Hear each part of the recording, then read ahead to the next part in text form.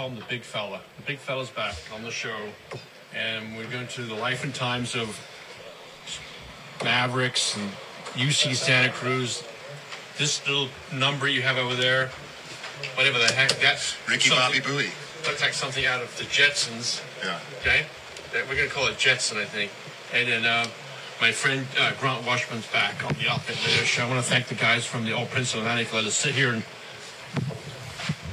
have a beer and just tell stories. Yep. We don't talk about me. Worst season ever, man. Huh? The worst season ever? Nah, I don't know. Hopefully not. But it's not starting out very good. I know we haven't swelled for a while, huh? Usually we don't have to wait. The summer was pretty good. Wasn't summer good? Yeah, but some good swell down. I'm not a small wave trick person. I want some big waves, and the big waves usually come before Halloween or at least one day. So this is not. What's the smallest wave you'll surf? I'll surf the smallest waves, but I don't hunt them.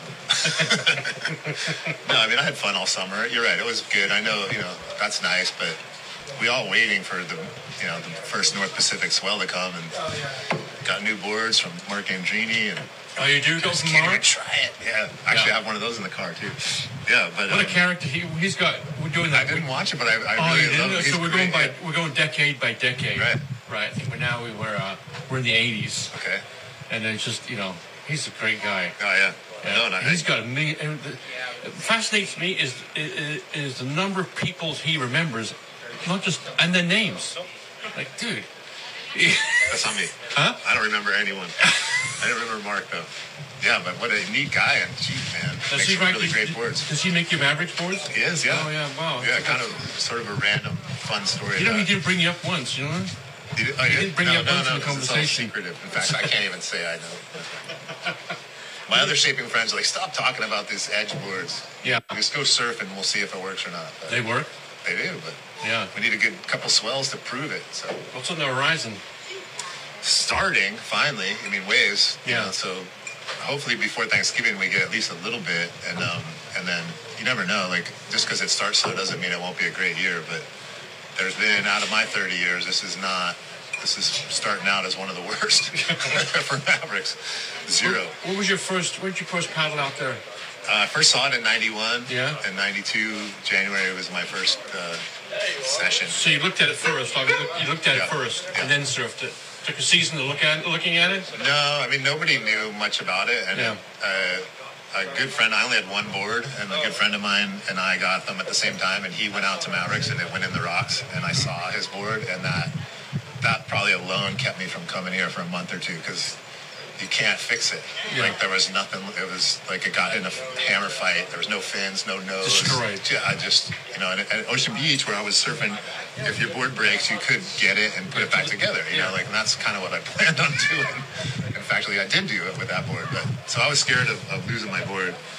And I was from Connecticut, and I didn't really know if I was up for that kind of stuff anyway. Right. But we didn't know what it was until we saw it. There was no pictures or anything. So the first time I saw it was, from close, was paddling up to it. Like, holy shit.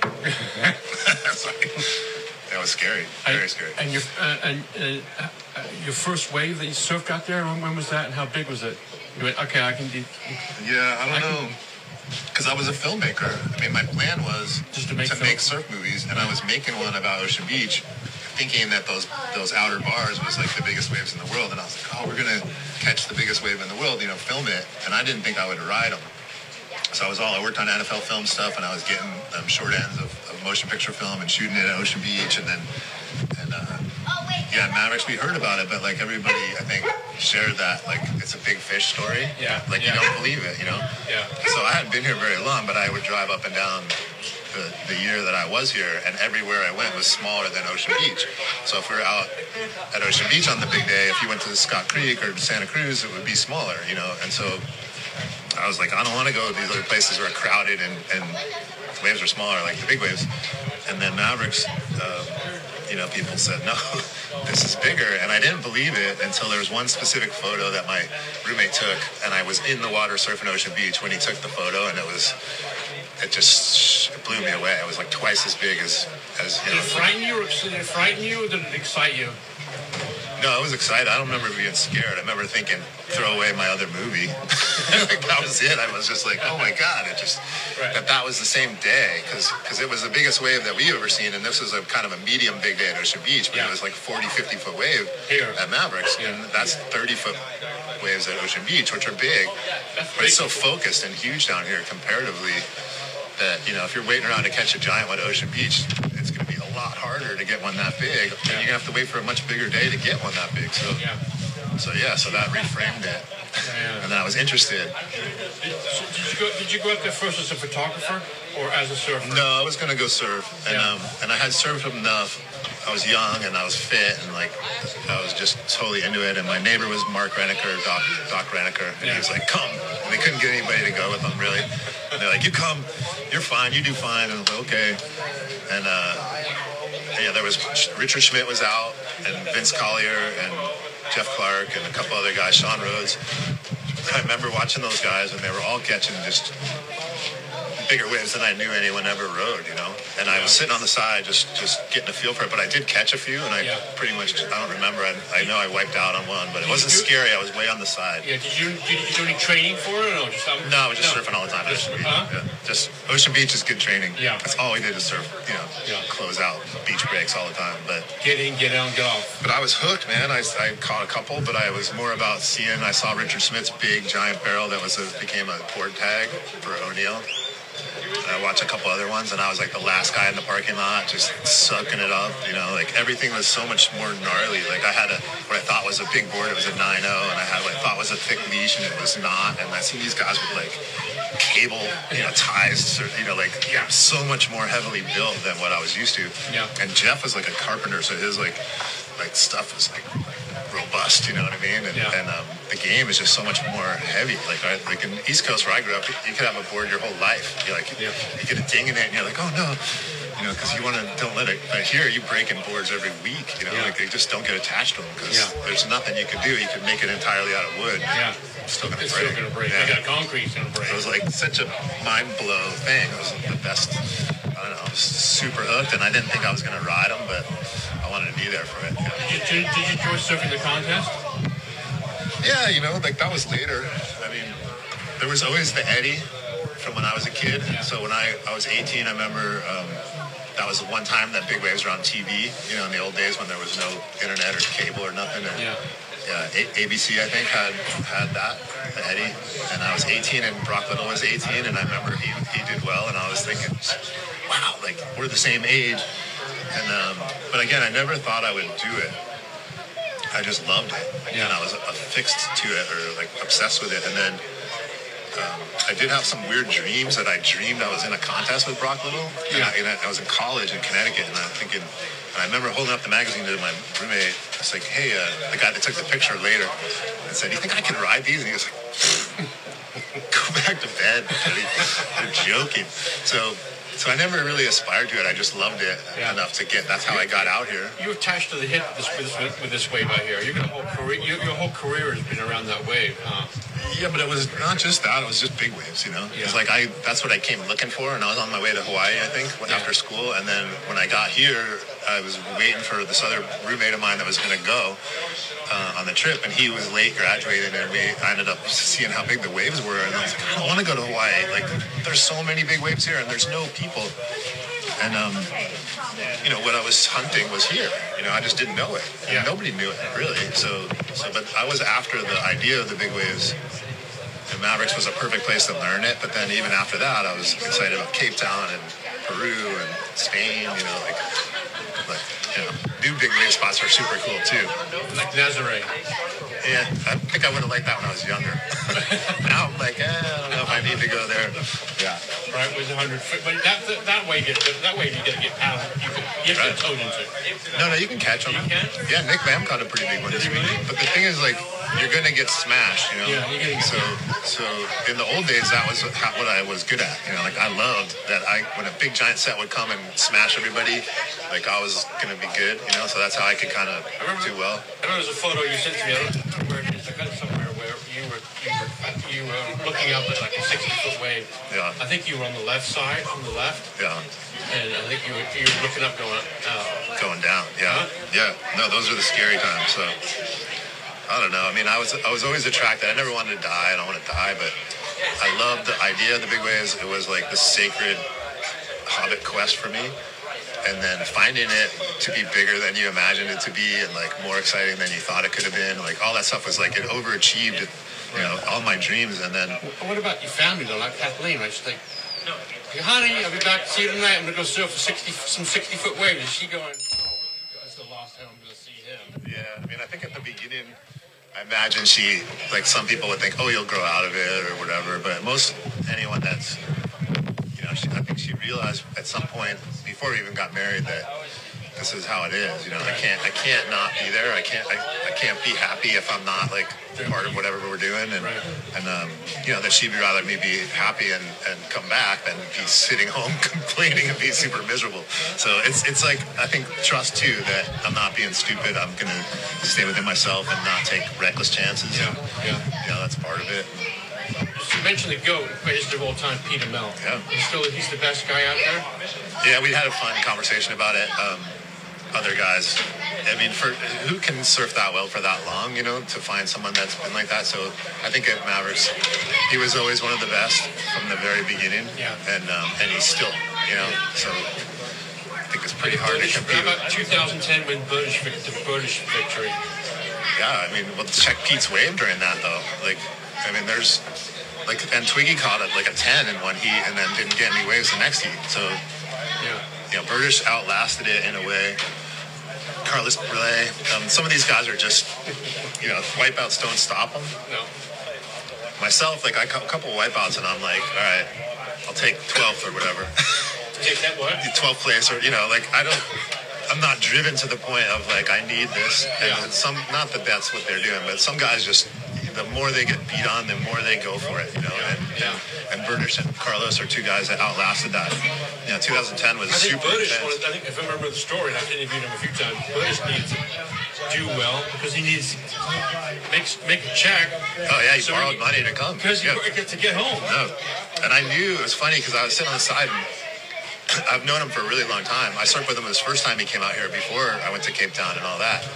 And nobody knows what the score is. And nobody had been making them. Carlos was just wiping out. And he was paddling back. And I said, Chris, just make one. Just take an easy one and make it. Because that'll get you a 6 and you'll win. Yeah. Okay. And he didn't think he won even at the end. Did he really? Yeah. Because you don't know. It's hard to tell what everybody else is doing. Yeah. You sort of hope that your waves are good and theirs aren't.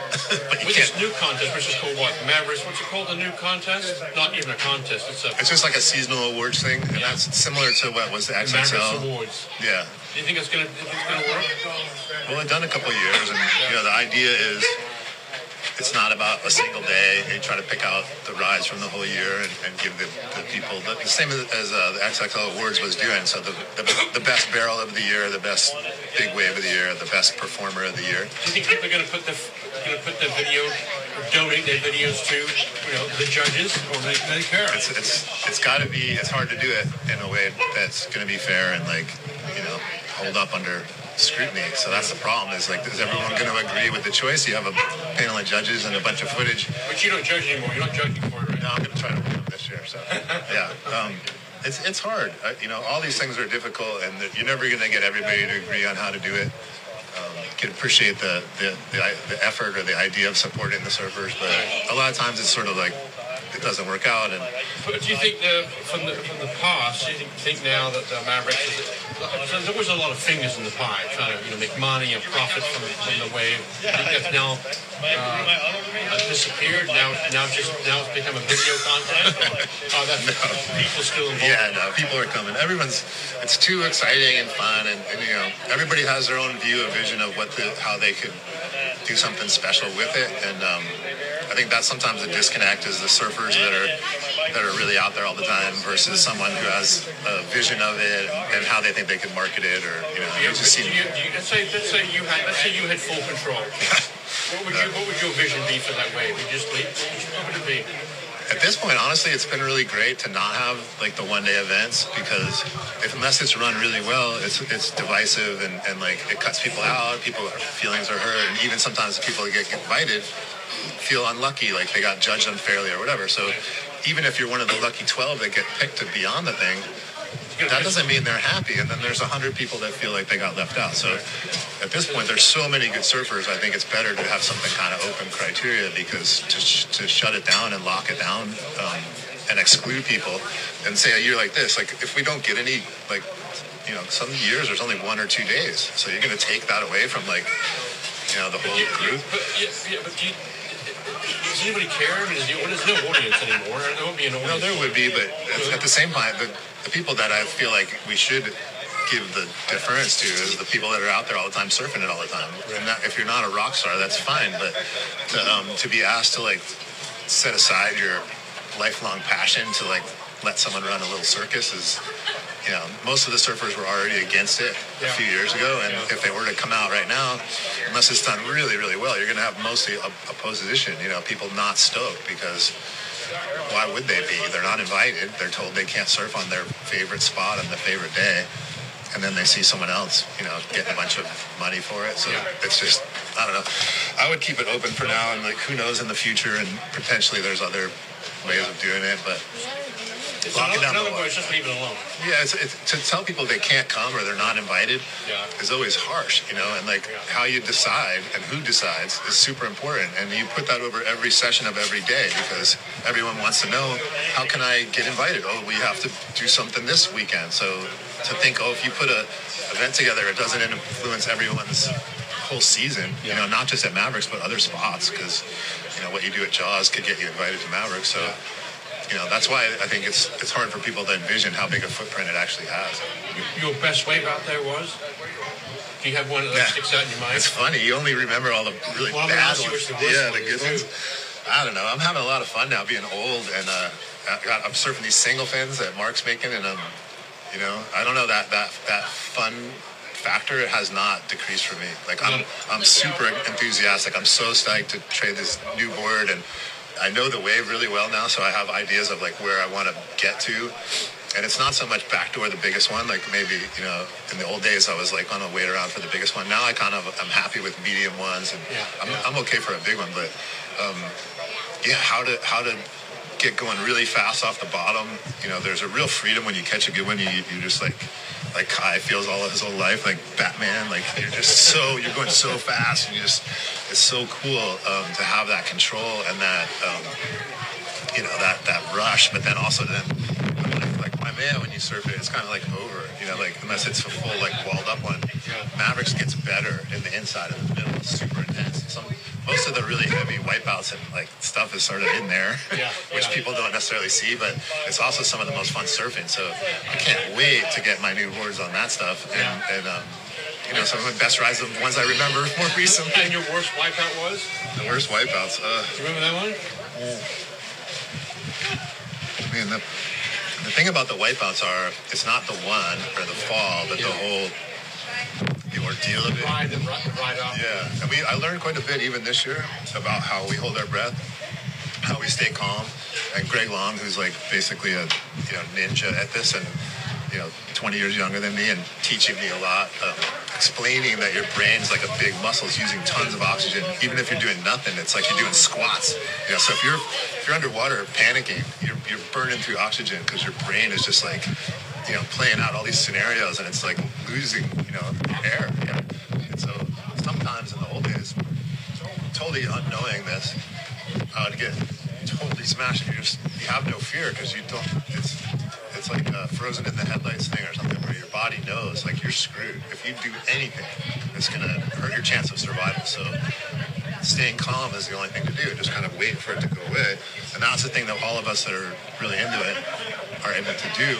But why that works is so interesting. It's like, if you just don't do anything, you actually have a lot of time. So if you start spazzing out, not just swimming, but thinking about, panic, uses up the air. So being able to stay in that calm spot and to understand why it feels like you need a breath, but you actually don't, and then how much longer you actually have. And so we found out this year that the women that are acting in Avatar held their breath over 6.5 minutes. They did? Yeah. Wow. Because they were filming underwater and they couldn't have any bubbles. Wow. And Tom Cruise had set the actor record for camera underwater or whatever, and they both beat him, Sigourney Weaver and the other girl. So So for us, I mean, like that gives me a lot of confidence because I know that if they're trained, these actresses are able to put their minds in a calm state and not use up all their air. 6.5 minutes. That's what we should be able to do. Yeah.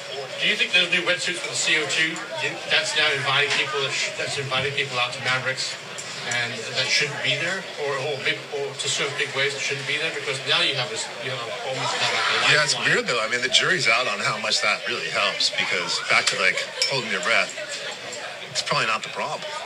Like if all of us can hold our breath for a couple minutes, like no hold down is a couple minutes. So it's more about why are you so short of air? Yeah. So if you're out of shape or you're panicking, but the vest doesn't guarantee that you come up because in that turmoil, there's a number of people who've had multi-wave hold downs with the vest. So if you think it's going to be a get out of jail free card, you're wrong. And similar to the rescue, if you're held under, no one can get you. Like Twiggy had this huge wipeout a couple years ago, 60-foot wave. There's every jet ski person in the world. They can't get him until 5 waves. So you better know how to deal with it. The jet skis aren't going to get you, and his thing failed or he pulled the wrong string or whatever. So at the end of the day, I don't think it actually, sends too many people too far into where they shouldn't be.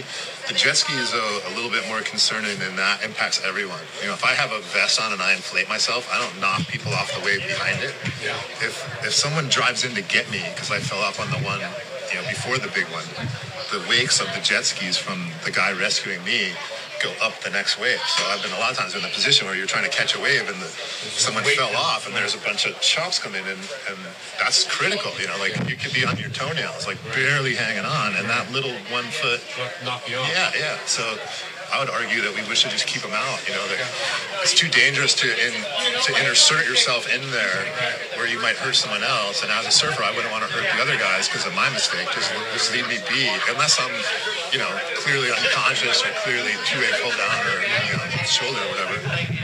So we'll see. But I don't know. Stuff equals out, right? Like the waves, whatever technology we have, we had no leash. Everyone's like, oh, you got a leash now that. Whatever. It's a new tool, but still, it's super overpowering, and it will settle the score. Yeah. So we'll see. And you brought with you this little toy. This little toy. His name's Ricky Bobby. Ricky Bobby. Yeah. So I'm serious. The kid that's at Santa Cruz, she was younger when they first had it, and they go, oh, do you guys want to name it? And they were watching that show. Will Ferrell. Yeah, so his name was Ricky Bobby, and he came up on the internet with it. It was like Ricky Bobby Buoy, and here's the data. But what he does is he's a personal spotter buoy, and he's able to give us a NOAA buoy report and then some. Like he can tell every single wave that comes by, give us angle, interval, temperature, wind, and that. But we were able to see the set from last spring that caught us all inside. You can pick it out of the data set, these 2 waves that were much bigger than the rest of them, and actually see the buoy got pulled north before the set came. So all the surfers that were waiting for the set got pulled into the pit just before the biggest set came. And that was really cool for me to be able to see. This information you get from this is immediate, right? It's immediate, and there's quite a bit more that you have to download, and it captures a raw data set that's much more in depth than a normal buoy, but it's projecting every 10 minutes an average that's more accurate than a NOAA buoy, but it's capable of doing a lot of other special stuff. How close is the closest NOAA buoy? The Half Moon Bay buoy is quite a ways out southwest. Yeah. And then you have San Francisco Bar buoy, and then we're using Point Reyes and Point Arena, but this can get closer. This is closer, but it really does tell us what happened, like what hit us. So it's just enough time, maybe a minute or two from where it went by this buoy to we caught the wave or it hit us. But there's some farther out, deep in the water to give us an indicator.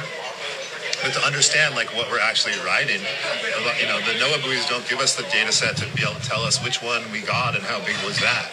What has it, just from your own personal use, what has this given you that you didn't know before? What did you learn from having this in the water close to the wave? Well, that first thing was that a lot of times we'd be triangulating our spot. It's really important to be in the right spot at Mavericks. And before big sets, I would feel us moving, like the group getting pulled in, and I was. You see when you obviously you're Yeah, but it was that would happen, and then a minute or two later, giant waves would come. So these waves aren't visible yet, but the current switched before they came. and then you'd start to connect that, like, wait, the last time this current switched, a minute and a half later, we all ran for our lives and barely got away. So the current switched, and I tell everybody, like, oh, I think maybe one's coming, and then sure enough, one comes. So this showed it, like, that happened. It's not for every angle. But then there was sets at midnight, at 3 a.m., at 5:30. There was 3-hour lulls on that day that the big set caught us in the morning. So we went out there at about 8:30. Yeah. There was no big waves for like 3 hours. Right. Plenty of Mavericks waves, and we were surfing them. But then this 2 waves come, and if you had seen the data set, so what you were surfing that time was what, 20 foot? It was like, what, 30-foot faces, like 15. It was like a 10 to 15 And then foot. what 2 waves came? Yeah, like a proper 20-foot Hawaiian, which is like 40 to 50 foot, and they caught everybody. And that's one thing that I'd say, like, I don't ever really remember where everyone got caught. Like, no one got away. Even, Manny and Ion or whoever, Ryan Sealback, and then the guys all the way on the side that were just sort of watching, they got caught, and the people deepest and waiting for the biggest ones, they got caught. And like Manny said, I wasn't even close. Like, by the time he saw it, the best thing he could do is paddle at it and take his leash off and swim under. That's how funny. Someone goes, did anybody catch one? Like, they didn't even get close enough to even try to paddle over one, let alone catch it. That's crazy. So we learned, and we could see that there were none Yeah. for 3 hours at a time. Right. Lots of small middle ones, and then these come. And we knew that that's the case, that we've seen that before, like really lully days and that kind of thing. But the way that was created by a typhoon that had moved across and then reformed into another storm, and that created a sort of overlapping double swell that we call like an overachiever, where that would be the one where everyone mispredicted it. Like, that no one guessed that there would be 50-foot wave on a day that was supposed to be, smaller. All surfers has everyone availability to get the information off of this? Yeah, it could be. It's not going to necessarily help you right now. It's not? Well, I mean, yeah, it could. But with the broader network and understanding of everything can definitely help you. It definitely can tell you exactly what's going on right now, whereas the webcam, you have to watch it for a while to see. Yeah. So the buoy is going to show you like the whole hour with the actual heartbeats on it, whereas if you're looking at the camera, you're only seeing that 2 minutes. So if there's or however long you look, if there's a 30-minute set, lull, then the buoy will show that, whereas the cam, you have to watch it. Is this yours? No, it's called So Far Ocean, and this is my little demo partner. But, yeah, it's super interesting, and who knows where it'll go, but there's quite a lot more to learn, and you can tell from right now, like how many times we're off on the swell. Like when we think it'll be big and it's not, or we thought it will do this and it does that. Starting to understand why. Like, is it predictable, or is it? Could we have foreseen? And I think we all, like the old fisherman, like everyone has a sixth sense, but is it like magical knowledge, or are you actually tuning into stuff that you're not aware of? Right. Like that current thing, like I think I was starting to get the feel of it before I actually put it together. I was like getting, like, sort of my nervous system was like, hey man, last time this was bad, so those are the kind of things that we, compared to what we knew 20 years ago, it's a massive difference. What do you think you're going to know 10 years from now? Yeah, like I could definitely imagine a lot of advancements with that, where you have a little watch on you, gives you a little alert, like here it comes. And then, they have already, you can see someone's whole session, like guys can show what they did all day. Right. So to match those things, and each time that you can do that you're going to unwrap some of that mystery, like why? Like why did that one feel so much bigger, or felt, more intense? Or why do we all get caught inside? So we know now what to be watching out for from last year, for those big cleanup sets. Go back to your cinematography, making films. Yeah. What do you got? What do you got coming out? Anything in the works? Yeah, well, some fun stuff with the buoy. The 20-foot Hawaii Surfline's 20-foot plus game, so we're going to be bouncing around from mostly here, but there'll be a little Portugal action, Hawaii, and it's pretty cool. It's kind of like all the best guys signed up and women to be part of this group, and they're going to produce media and have non-event special broadcasts. And hopefully we can get some footage. Sometimes the contests aren't the best for getting footage because you have to stay out of everybody's way. Yeah. And you're trying to cover every wave. And if your whole goal is to really get really great shots and of the best rides, you don't got to cover all the rest of it. And you're not super worried about keeping it fair and like not moving the camera angles and stuff. So you're padding out there with your wetsuit, your fins, and your camera. Yeah, I don't like my fins. I'm a board guy. Oh, you I have little legs. Yeah. So Mike Prickett on Maui's the Salt and Air guy. Yeah. He worked on the Mavericks movie with us. He's got these little toys that he's setting up for me. Yeah. I like to be able to pull it out and surf with everybody, but then take some shots. And then when you're tired, boats and jet skis or stuff are good for filming from. But I really want to be in the water as much as I can, and those are the shots that other people can't get. So I'll be focusing on that. So recently, I sat down with Bob Pearson and Frosty and watched Chasing Mavericks at a friend's house. And of course, have to hear from Frosty every 5 minutes. Right. Sure. Frosty had to talk. Yeah. But were you proud of that movie? Yeah, you know what? I had a funny relationship with it because I was from the beginning to the end part of it, and there's versions of it that are better, and I think one of the things I worked in film forever, but there's reasons bad movies end up getting made, and it's because there's so many cooks in the kitchen. People are making it worse and thinking they're making it better. Yeah. And it's like they envision a very stereotypical after school special thing, where we're all like, oh god, that's like bang your head cheesy. Yeah. They think, oh, that's exactly what we wanted. They made the cheesy after school thing that they were hoping to. So it could have been worse. It was worse. We fixed it. Jay was a great guy and very deserving of it. And there's a hidden pirate edit or whatever that's not available for anyone, but that it could have been great. Yeah. I think it was okay, and that's unfortunate, but it's how it goes. Oh, yeah, Hollywood got involved. Yeah, man. I mean, it's just, you can't imagine. It's just, I have 100 stories of stuff where you're like, wait, why are we using this? Like, we already paid for the special effects guys to put the fake dish on the back of the shot. But we were gonna that's a crappy shot. Right. It's like $200,000 have been spent on the wrong clip, so we're showing that one, and that's when Gerard looks kind of like he's gonna fall off his board. Like, guys, the other shot doesn't have the clip. You don't have to do the thing. Like, oh no, they already pre-agreed to pay the guy for the effects, so we have to use this. And But I could have Jerry. You look cooler in this. He's like, yeah. I think I'm cooler in here. Sounds like money ran the whole project. But you know what? Gerard Butler was really cool, and he really wanted it to be good, and we had a lot of fun. And casting the main guys as real people was helpful. Yeah. And really, I think what happened was Curtis got sick, and that's the director was one of the last old directors in Hollywood that could kind of push the studios back and make the movie he wanted. And when he got sick, he left, and the new director was basically didn't care, and it was kind of and the studio guys, and it's like. It's pretty funny. If it was going to be a movie about you, who would play you? Oh man, no, we can't make a movie about me. I'm like, you. No. So who deserves a movie? Do you think anybody out there does Pete deserve one? Do you think? Oh man, I think we need to wait a while, right? I mean, Pete deserves one, but I don't know. No, they're doing. I mean, there's other projects happening. And I don't know which ones to talk about. I mean, Big Wave Surfing is deserving of 1,000 movies, 100 stories right here, all over the world. Super intense stuff. A lot of really great people, and Big Wave Surfer, it's just different. Yeah. There's something in their brain that's just not. Yeah, but then Point Break or whatever comes in. Oh my God, does it always have to be that? We're not all that bad. Yeah, man. I think I can understand why. Way back in the old days, Gidget ruined it, right? They were all like, surfing was cool, and then the Hollywood guys made a movie and wrecked it.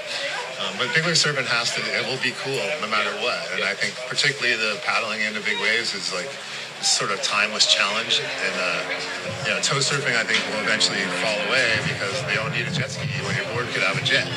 So then that'll be okay, who's surfing? Right. So back to who can catch them? That's a really intense challenge, and that's not going to change. And the equipment's improving. I have a funny interview with Jay Moriarty, and I asked him, what in the future could happen with big wave surfing, and he was he really wanted to answer, and he was having a hard time. He was kind of I don't know, man. I guess people could go for bigger ones, but geez, we go for really big ones already, and I guess they could tow into bigger ones, but it was he couldn't really see past it, and I feel like on the normal waves, the future is smaller boards and better surfing.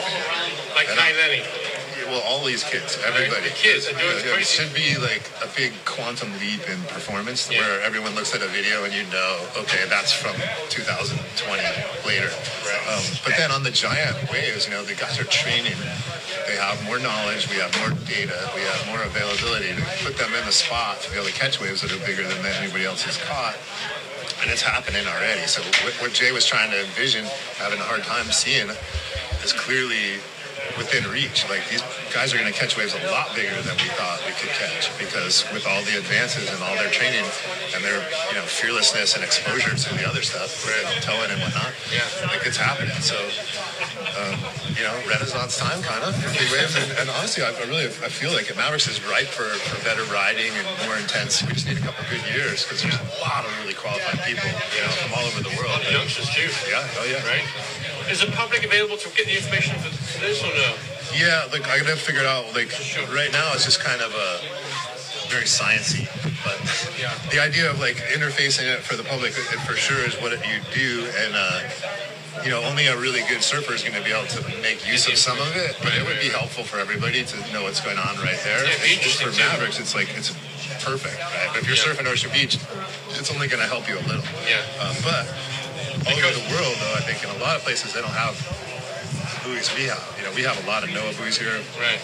Webcams everywhere. If you're on one of those coastlines that doesn't have a lot of stuff, this is going to be a huge window into what's going on. And then even if you have 10 webcams, like at Waikiki, they don't tell you everything about what's going on in the swell. Cameras are just an indicator, but I think it's not overlapping and such as it would be adding to it to have the buoy out there too. And then you can know, that's why this side's better than the other side.